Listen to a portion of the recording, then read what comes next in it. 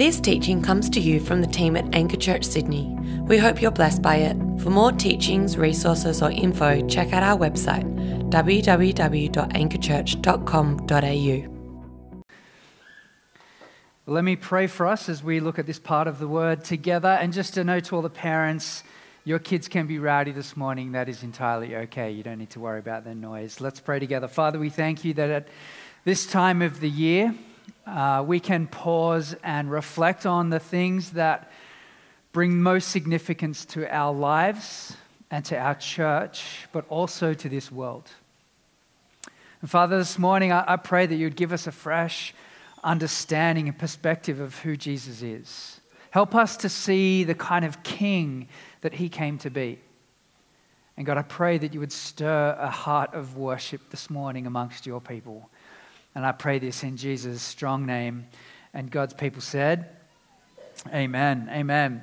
Well, this year it seems to me that we've developed a bit of a fascination with royalty, with kings and queens. Have we not? Most of you will have been familiar with the fact that we had the most significant television event of human history this year, and it was the televised funeral of Queen Elizabeth II.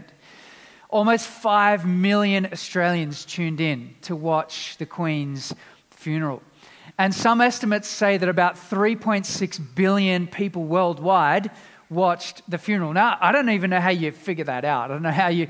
Whose job is it to figure out how many countries, the ratings across the whole world? But that's a staggering number. If that's true, that's almost half the world's population tuned in to watch the funeral of the Queen. In fact, in the days following the Queen's funeral, the Netflix TV show The Crown had an 800% increase in its ratings as people tuned in to watch. We were interested. Why was that? What was it about the Queen's funeral, about royalty, that captured the world's imagination and attention and made us dial in and want to find out more? And there's probably a whole host of reasons. But I think one of the reasons is we were captivated by the Queen's leadership. She was a female world leader who led with humility. She had a character that people enjoyed, particularly Australians enjoyed her sense of humour. And so there was something that endeared us to Queen Elizabeth II. But partly also, I think we were captivated by the novelty of the whole thing. I mean, it's been a really long time since we've seen such pomp and ceremony from the British monarchy, and to sit on our screens and watch soldiers and the whole thing that's just meshed together with the Church of England and the religiosity of it. And it's just a novelty. Whether you're religious or not, it's a fascinating spectacle to watch. But there's also, I think, a part of us that is actually longing for a leader who can lead our world, our nations, to justice and truth and peace. I think particularly in this season, we are longing for great leaders. And I think there was something in the Queen that people saw and grieved and longed for. And it kind of got me thinking, I wonder what other monarchs there are in the world today. So I did a bit of Wikipedia research, if you can consider that research, and found that there are 30 current monarchs in our world today. Now, 25 of those are constitutionally recognized, so that means that they have largely ceremonial duties, much like, King Charles III, the king of the Commonwealth, right, who will be coronated officially on the 3rd of March next year. But ceremonial duties, right? They don't have much to say in terms of legal decisions and laws that get written. They turn up at special moments, right? But there are 5 monarchs in the world who have absolute control over their countries. They are the Sultan of Brunei, the Sultan of Oman, the King of Swaziland, the King of Saudi Arabia, and believe it or not, does anyone know the 5th one? The Pope. The Pope has absolute control over the Vatican State. And as we read of some of these absolute monarchs in our world, we're kind of confronted and shocked, at least in the West, by some of their behavior. The King of Swaziland has a parliamentary allocation of $61 million every year, whilst the average Swazi, the 63% of people in Swaziland live on less than $1.25 a day. He has got 14 wives and 23 kids. Perhaps that's why he needs the $61 million allocation every year. And even our own, history with connection with the Commonwealth of the British Commonwealth, we see that their hands are dirty.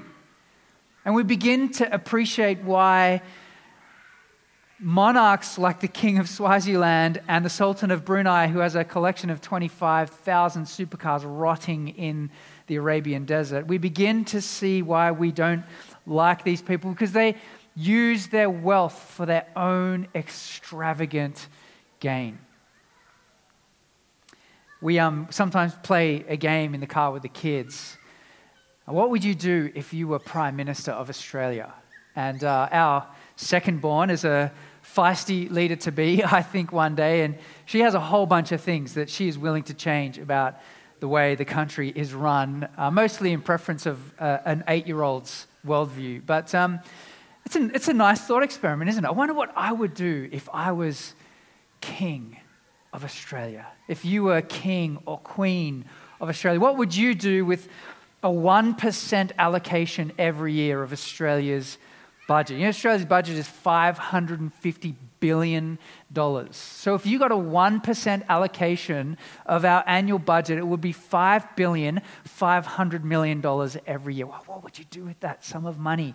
$5,500 million. Got to think about, if I was all of the things that I could do, could deal with the homelessness problem that's here on King Street and Emma Road, could buy Anchor Church a building. I mean, perhaps you could even afford a 3-bedroom apartment here in Sydney with that sum of money. I mean, heaven forbid. Just so you know, Christmas is about a celebration of a king. And as we hear that, I think as Aussies, we have this inbuilt tall poppy natural skepticism to any form of regal monarchy. But Christmas is about celebrating a king, a monarch. I mean, the carols remind us of that truth, don't they? The ones that we sang this morning.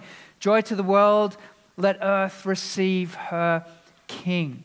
Hark the herald angels sing, glory to the newborn king. Just so you know, let's not be mistaken about what Christmas is. Let's not let the marketers and the retailers rob us of what Christmas is truly about. Christmas is a celebration of a king. And people worshipped that king. Christians across the world will worship Jesus as king. But not everyone. Not everyone saw Jesus in that light. And let me introduce you to the first character in our Christmas story this morning. His name is King Herod. And this is what it says about King Herod in Matthew chapter 2, verse 1. When Jesus was born in Bethlehem in Judea, during the time of King Herod, Magi came from the east to Jerusalem and asked Herod, where is the one who has been born King of the Jews? We saw his star when it rose, and we have come to worship him. When King Herod heard this, he was disturbed, and all Jerusalem with him.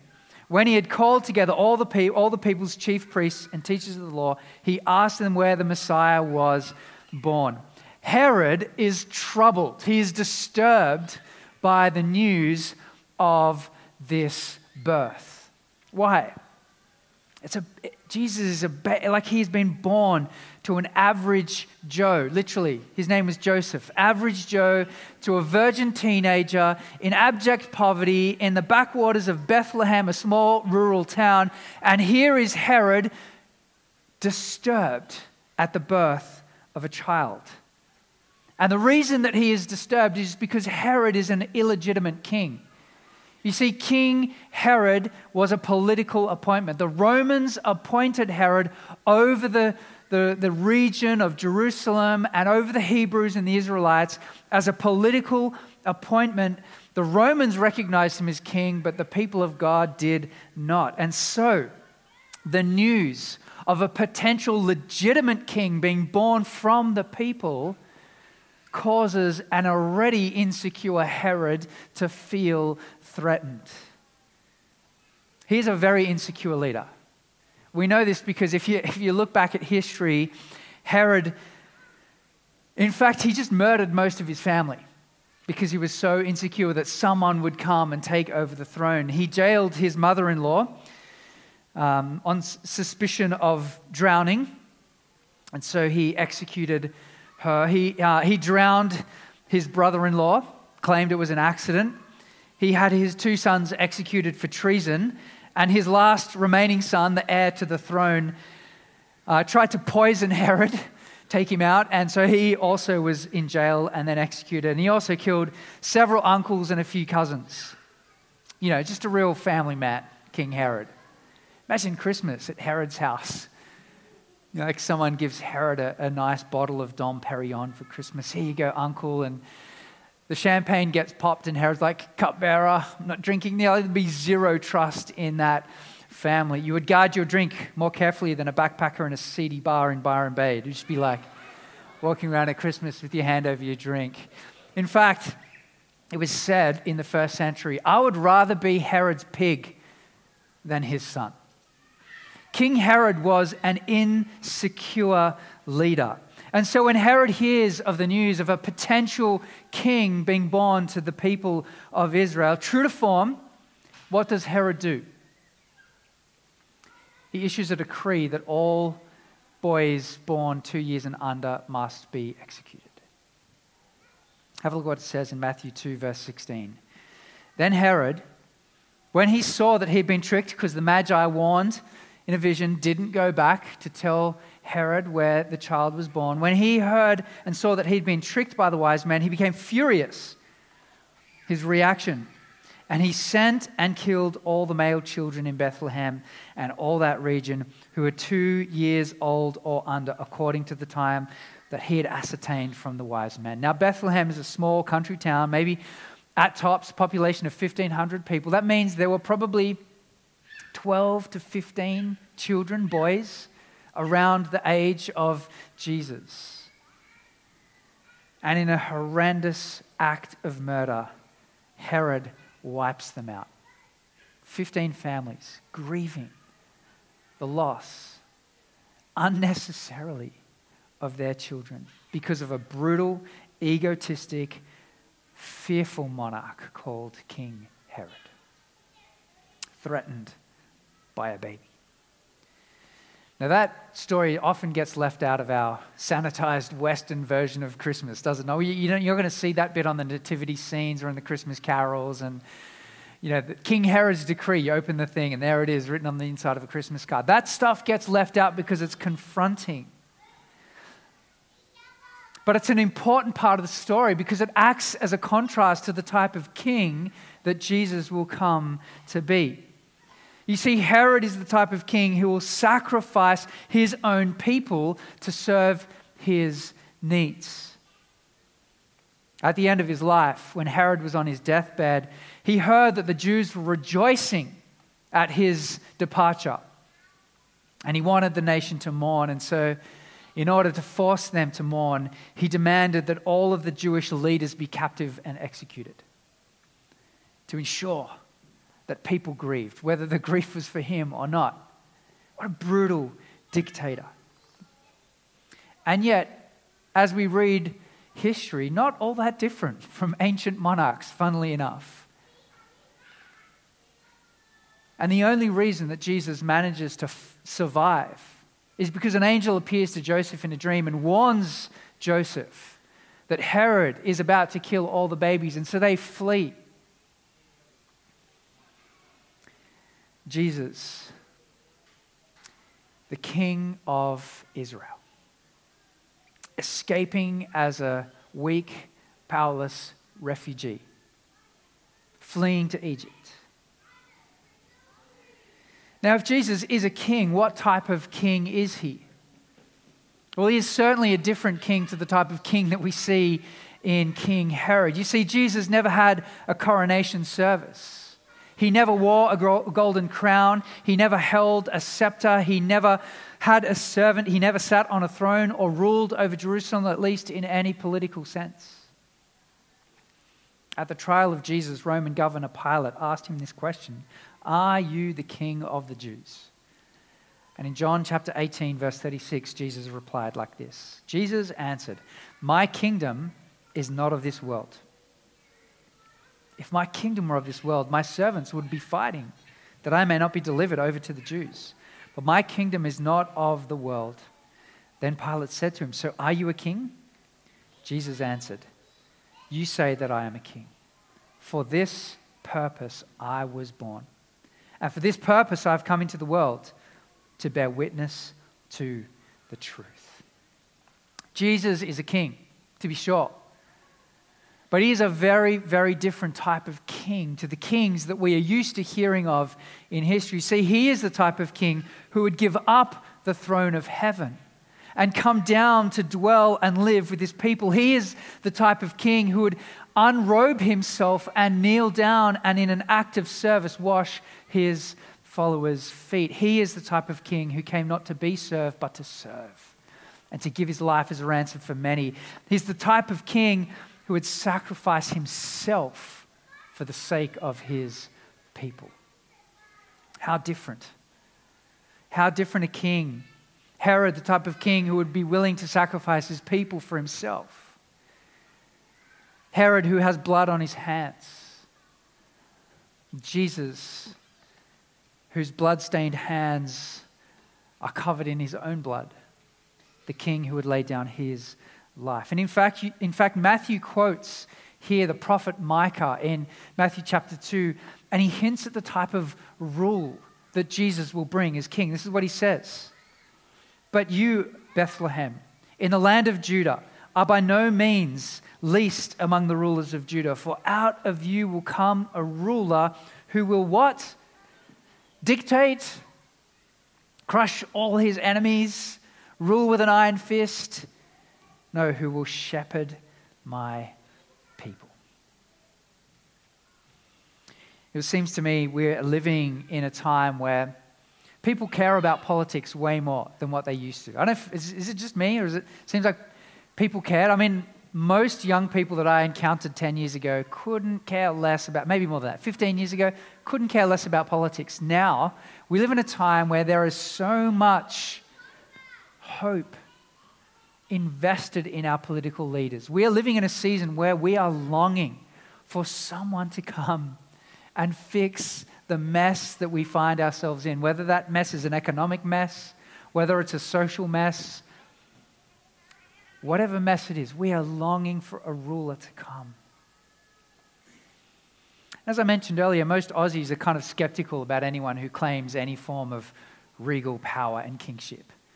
We're the tall poppy country. We're the ones who want our prime ministers to sit in the front seat of a taxi and to just be like everyone else. And we love the fact when the PM stands just up there and sculls a beer at a concert right here in this room and it goes viral, because we want our political leaders to be just like us.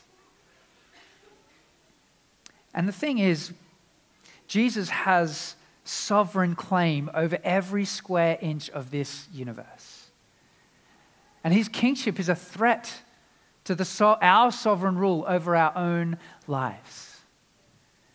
But I want to suggest to you this morning that Jesus is the king that you are longing for and that you need. The type of king who will come to serve. The type of king who would be born of a virgin in abject poverty. The beautiful doctrine of the incarnation that we celebrate at Christmas time, of God who clothed himself in weakness and came down, born as a baby. And that same Jesus is the same man who grew up, as we read in the New Testament, who would command the wind and the waves at a word, who would cast demons out and they would obey, who would open the eyes of the blind and make those who are lame walk and give those who cannot hear hearing again and call the dead back to life and ultimately lay his life down. I want to suggest to you that the type of king that our world so desperately needs, the type of leader that our world so desperately needs, and the type of shepherd that our souls long for is Jesus. And contrary to Herod's response, there were some other kings, wise men or magi, who also recognized Jesus that first Christmas. And they had a very different response to Jesus. Have a look at their response in Matthew chapter 2, verse 10. When they saw the star, they rejoiced exceedingly with great joy. Going into the house, they saw the child with Mary, his mother, and they fell down and worshipped him. Then opening their treasures, they offered him gifts of gold, frankincense, and myrrh. Christmas is a recognition of Jesus' rightful rule of this world. And our response to him is to do exactly what the Magi did, to worship him. To worship him. Close to 2-3 billion people this Christmas will worship Jesus in some shape or form. We'll say that he has shaped their worldview. Close to 3 billion people.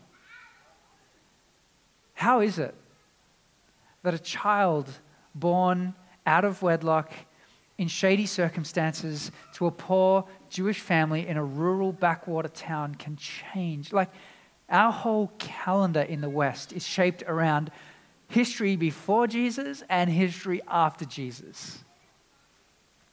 He has captivated the imaginations of our world ever since. I want to suggest to you this morning that he is someone that we cannot ignore. How do we celebrate Christmas properly? It's by worshiping Jesus. This is what Dietrich Bonhoeffer, the great German pastor and theologian, said. Who among us will celebrate Christmas correctly? Whoever finally lays down all power, all honor, all reputation, all vanity, all arrogance, all individualism beside the manger. Whoever remains lowly and lets God alone be high. Whoever looks at the child in the manger and sees the glory of God precisely in his lowliness. At Christmas, we remember that God came down in weakness, in vulnerability, laying in a manger for the sake of our world. And that is the tone of his leadership. This is the tone of how he will rule this world. And he is the king who has promised to make all things new. He is the king who we long for to bring peace to the world, to bring hope to the world, to bring light into the darkness. The great modern prophet Kelly Clarkson says this about Christmas. The thing about Christmas is that it almost doesn't matter what mood you're in or what kind of year you've had. Christmas is a fresh start. And it's kind of true. Thank you, Kelly, for that sage wisdom. Christmas is a fresh start. The fresh start that our world so desperately needs. The fresh start that we so desperately need, because this King has been born to restore a broken humanity, to make this world new again. This Christmas, no matter what your year has looked like, no matter what next week will look like, no matter how amazing or dysfunctional your Christmas will look like, this season is a reminder for us that we have been offered a fresh start. And so our hope and prayer is that you will receive that this Christmas season and head into the next week not with the frantic chaos of preparing for Christmas, but with the acute reminder that our God loves us, that he has come down and he has promised to make all things new, and that this Christmas is a fresh start for all of us. Let me pray for us as the band comes up to lead us in a few carols. Father God, we thank you. We praise you for your goodness. We thank you for your grace. We thank you that you are the God who has not left this world to descend into the chaos of our own sin and brokenness. But Father, we thank you that you have stepped in. You've offered your best. Jesus, we thank you that you walked in our shoes. You encountered the brokenness of this world. You know what it's like. That you are the type of king who was promised to set all things right, and not by violence and not by coercion, but by the gentle power of the cross.